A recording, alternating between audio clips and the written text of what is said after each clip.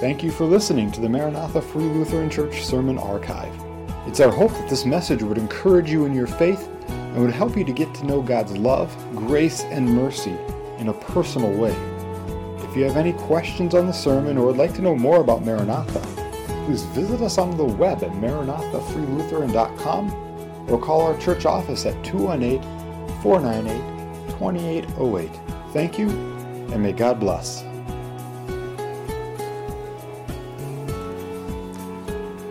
Ever since the state of Minnesota Highway Department changed Highway 10 going through Glendon, I've found that I need to make a U-turn about every day of my life. Since there's now no crossing Highway 10 straight north of the church, in order for me to go home, after being here, I have to go east in order to go west. I know some of you live east of town, and so you don't have to do that U-turn to go home today. But I bet that in another way, you too need a U-turn regularly in your life. In some respects, you see, that is what repentance is. It's a U-turn. It's recognizing that I'm going the wrong way and turning around to go the other way.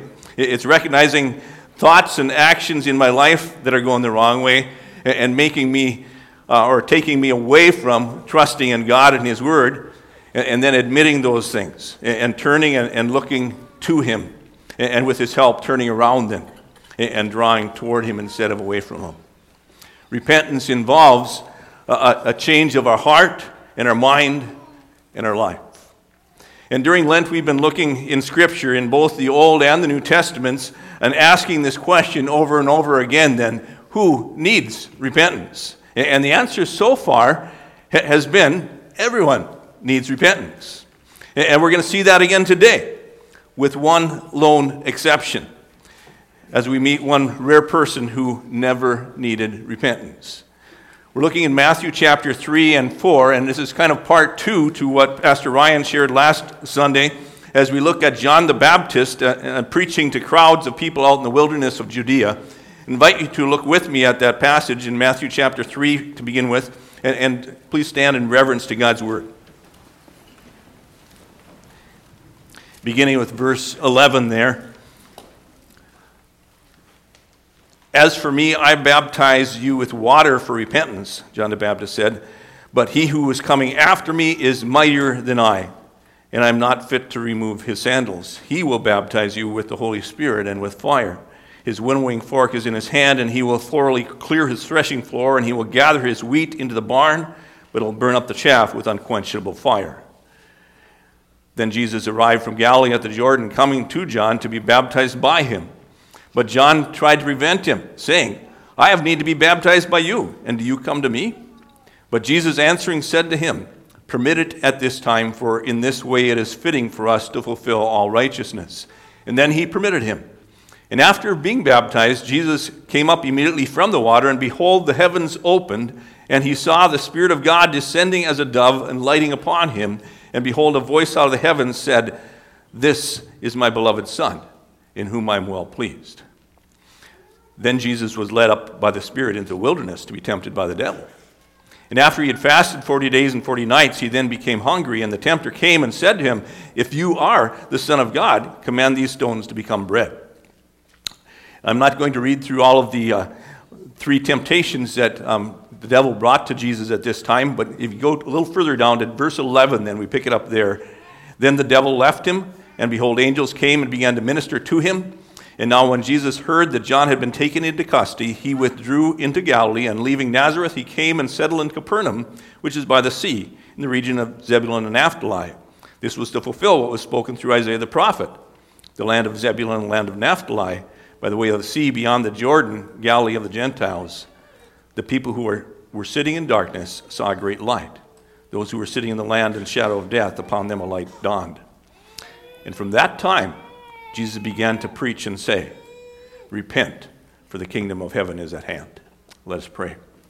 Lord God, we just thank you for this, your word to us. And we pray that as we've been focusing on this theme of who needs repentance and reminded over and over again of people who do, that you would remind each of us here today concerning that as well, and point us to the hope that we have in Jesus. We pray in his name. Amen. Please be seated. For you that are visiting, you may not have noticed, there's an outline for what I share from God's Word today found in your bulletin. You're welcome to follow along if that's helpful. First of all, I noticed this, that John the Baptist preached to people who needed repentance.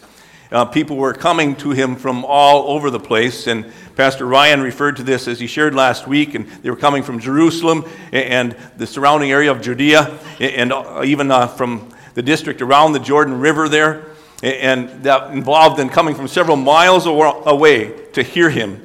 And that reflected something, and that was that there was a real spiritual hunger among people there, as it had been about 400 years of silence in which God's prophets had not spoken. And John's message resonated with the people, and he called them to repent. That is, to turn from their various sins and to look to God. And those people then needed a U-turn in their lives. And we see some examples of who those people were as we look in Matthew chapter 3 and also in Luke chapter 3. It tells us of this. And there were the multitudes who prided themselves in their religious ancestry and who neglected helping the poor around them. And they were, you would say then, breaking the second table of the law. The last 7 of the commandments have to do with how we treat our neighbor.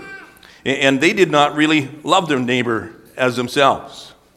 There were the soldiers that he addressed in Luke chapter 3 who took things from people by force. They were breaking the 7th commandment, thou shalt not steal. They also would sometimes give false testimony concerning the people that they dealt with. And so then they would be breaking the 8th commandment, thou shalt not bear false witness. And they were also grumbling about their wages and thus breaking the 9th commandment, thou shalt not covet. And John the Baptist then told them to no longer take things by force, and to quit giving false testimony, and to quit grumbling about their wages. And then there were the Pharisees and the Sadducees. They were the very self-righteous religious leaders, and they were breaking the first commandment, thou shalt have no other gods before me. They did not really love God at all. They loved themselves. And John told them to repent and to turn from their self-righteousness and admit their heart condition. And they had been believing really a lie of Satan, that their social status and their ancestry would keep them from the judgment of God. Is it possible that any of those examples fit you or I? That we have not loved God above all things, or our neighbor as ourselves? That we have maybe in some way stolen or given false testimony about someone or coveted what others have? Then we too have ended up believing lies of the devil, who tells us that satisfaction in this life comes from living for ourselves above all things. And we need to repent and to turn back to God and to his truth. Well, not only the people that John preached to needed repentance, but John himself needed repentance. And we see that here as he realized his extreme unworthiness to even be like a servant that would remove the sandal from a certain person who would be following him. And when that person came to him for baptism, John told him, I have need to be baptized by you, and you come to me? Well, just who was this person? Remember now, John had confronted all kinds of people before, and he told all of them they needed to repent. He even told King Herod that he needed to do so. But he did not tell this person he needed to repent. Instead, he indicated his own need for repentance, his own need for a U-turn in his life, his own need for forgiveness of sin. Well, just who was this person who didn't need repentance? It's interesting to me, he happened to be his second cousin, and he was named Jesus. And John held this person, Jesus, up above anybody else ever. And now, I have some great cousins. And I could tell you about some of them, but I won't today. But I can honestly say that none of them can I ever say that they are better than everybody else in the whole world, like John said here about Jesus. John spoke of Jesus as one who was above all others and who would judge those that refused to repent. He speaks of Jesus as having like a winnowing fork for separating wheat and chaff, and him then gathering the wheat and then burning up the chaff with an unquenchable fire. And that description That farming illustration there describes how Jesus separates people really into two categories. Those who admit their sins and repent of them and are spared, and those who don't face their sins and repent and will then face the judgment of God. It's one or the other. And Jesus will determine which it is based on what people do with his message. And that should really give us all pause to ask ourselves then, which one am I? Wheat or chaff? Am I repentant of my sins and thus the spared wheat? Or am I the unrepentant chaff awaiting the fire? We're going to come back to that.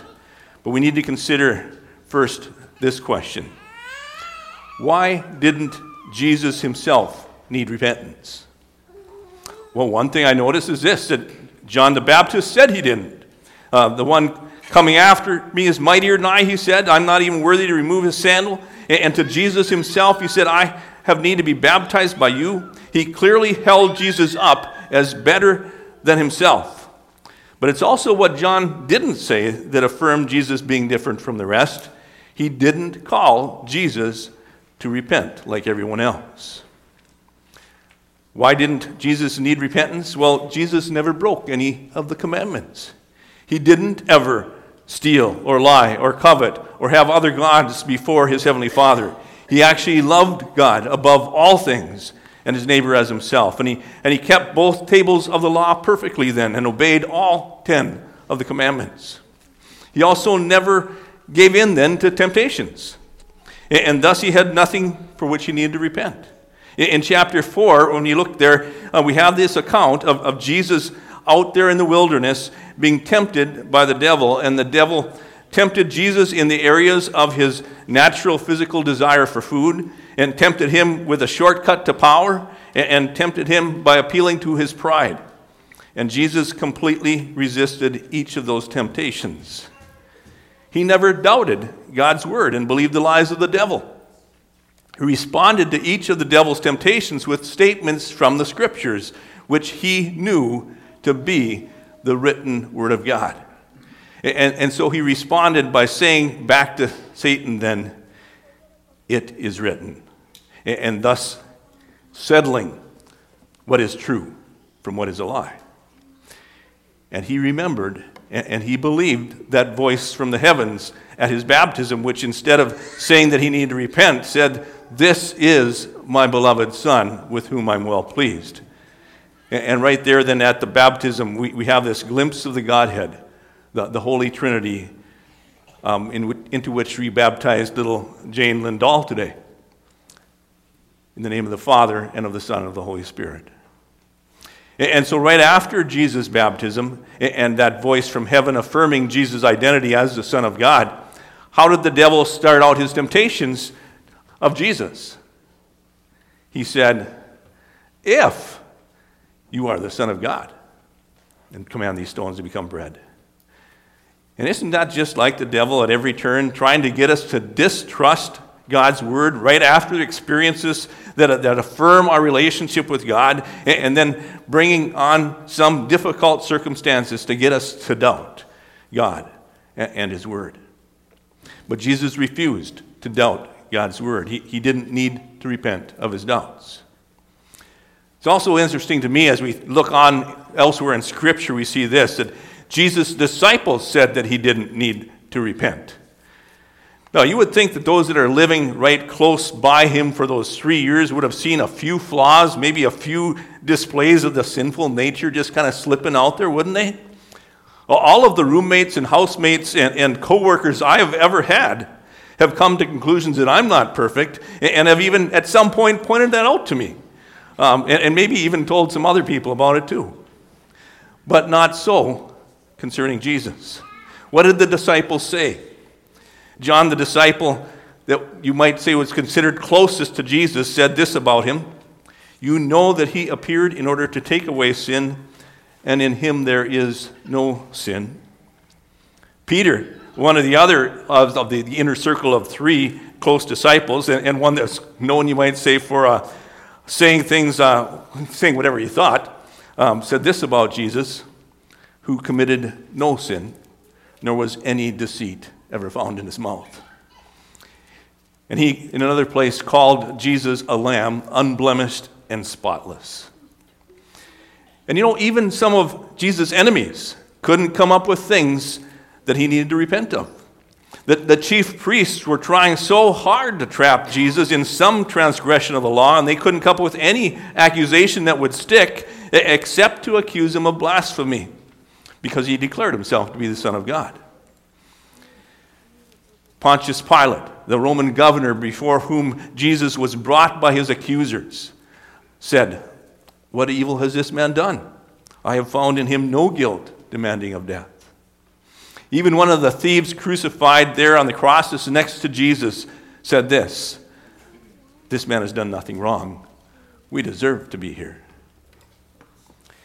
And the Roman centurion overseeing the crucifixion said, as he watched Jesus die, "Surely this man was the Son of God." Furthermore, Jesus himself said and showed that he didn't need repentance. Even as he pointed out that everyone else did need it, for instance, to the accusers of that woman that was caught in adultery and they were ready to throw stones to kill her, he said this, "Let him who is without sin cast the first stone." And they all put down their rocks and went home. In that same chapter, he asks those around him, "Who convicts me of anything?" Yes, Jesus Christ was the most unique person ever to walk the face of this earth. He was the one and the only one who never needed to repent. And though he was a man in human flesh like you and I, yet he was also the sinless Son of God, and thus uniquely qualified to help all the rest of us who are sinners. And John the Baptist pointed then to Jesus as the Lamb of God who takes away the sins of the world. And as I mentioned before, then John the Baptist had spoken of Jesus as having like a winnowing fork that separates wheat from chaff and determines then the judgment of fire for all that refuse to face their sins. But John also described Jesus as the sacrificial lamb, whose blood would be shed to take away their sins and to spare them that judgment that they deserved. And Jesus himself declared in John chapter 5, "Truly I say to you, he who hears my word and believes him who sent me has eternal life, and does not come into judgment, but is passed out of death and into life." And so you see, when we repent, it involves a U-turn. It involves a change of mind from pursuing things that we know to be wrong and excusing them to then admitting them to be wrong. It involves a change of heart and of will and a willingness to humble ourselves and to seek help to change. It involves a change of our life. As God changes in the mind and the heart, then the outward actions of life change where we want to live for God and for other people. And it also involves then a change even of our eternal destiny, as we no longer then need to fear the judgment of God that we rightly deserved, but instead we rest in the promise of eternal blessing in the presence of God, the very God that we used to rebel against. Jesus calls people to repentance and to faith in him while the kingdom of heaven is still at hand. John the Baptist prepared the way for Jesus, and he preached then, "Repent, for the kingdom of heaven is at hand." And when Jesus came on the scene, John faded out of the picture. And what was Jesus' message? We saw it there at the end here of what I read in Matthew chapter 4, verse 17, where it says that from that time then Jesus began to preach and say, "Repent, for the kingdom of heaven is at hand." That message has an urgency attached to it. When something is at hand, it's nearby. It's an opportunity waiting that might not be there later.